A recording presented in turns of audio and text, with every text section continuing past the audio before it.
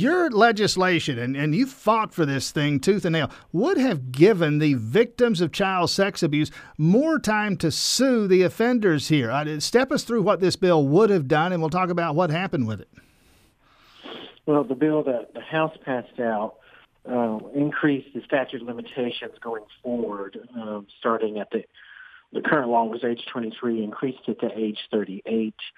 The other part of that bill was it also increase what we call the discovery rule going forward from from the time 2 years when a person knew or had reason to know their injuries were a result of childhood sexual abuse. That was from 2 to 4 years. So going forward, that was the forward piece.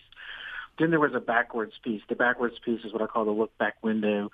It was a 1-year window that anybody that was time barred from a previous statute of limitations that we had in current law could file a suit against the perpetrator in an entity that knowingly covered up child sexual abuse.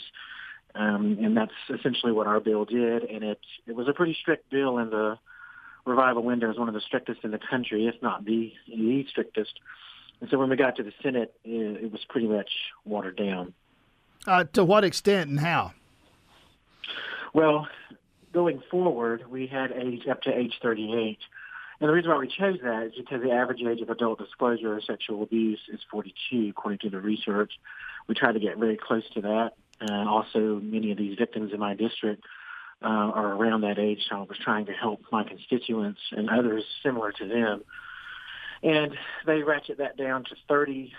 That wasn't too bad, but also they removed the discovery from 4 years back down to the original 2 years. But it's going to take decades for those cases to come forward now, going forward. But also, one of the main things that they did do in the bill that was really, really terrible is they put an age cap on the revival window, that look-back piece. There was no age limit. They put it at the age 31, and that, according to Emma Hetherington with the University of Georgia Law School, Wilbanks Cease Clinic there, it would only have gotten 12% of the cases that the original Hidden Predator Act uncovered, which many of those cases uncovered institutional cover-up of child sexual abuse. And the burdens of proof that the Senate put on there was almost insurmountable. If a victim were ever to get in the court with the burden of proof that they put on the bill, it would be unlikely that the case would move forward. And once it got to the courts, the judge would probably dismiss it because the burden was so high. And so it was a nothing bill that the Senate gave us. Is this something is this a fight that continues moving forward? You take another bite out of this apple next year, maybe? I've been in the legislature 8 years. I've been fighting this issue for 4 years. It's hard to say if I will or will not put this bill forward right now. I feel, you're right, fresh out of a fight that you lost.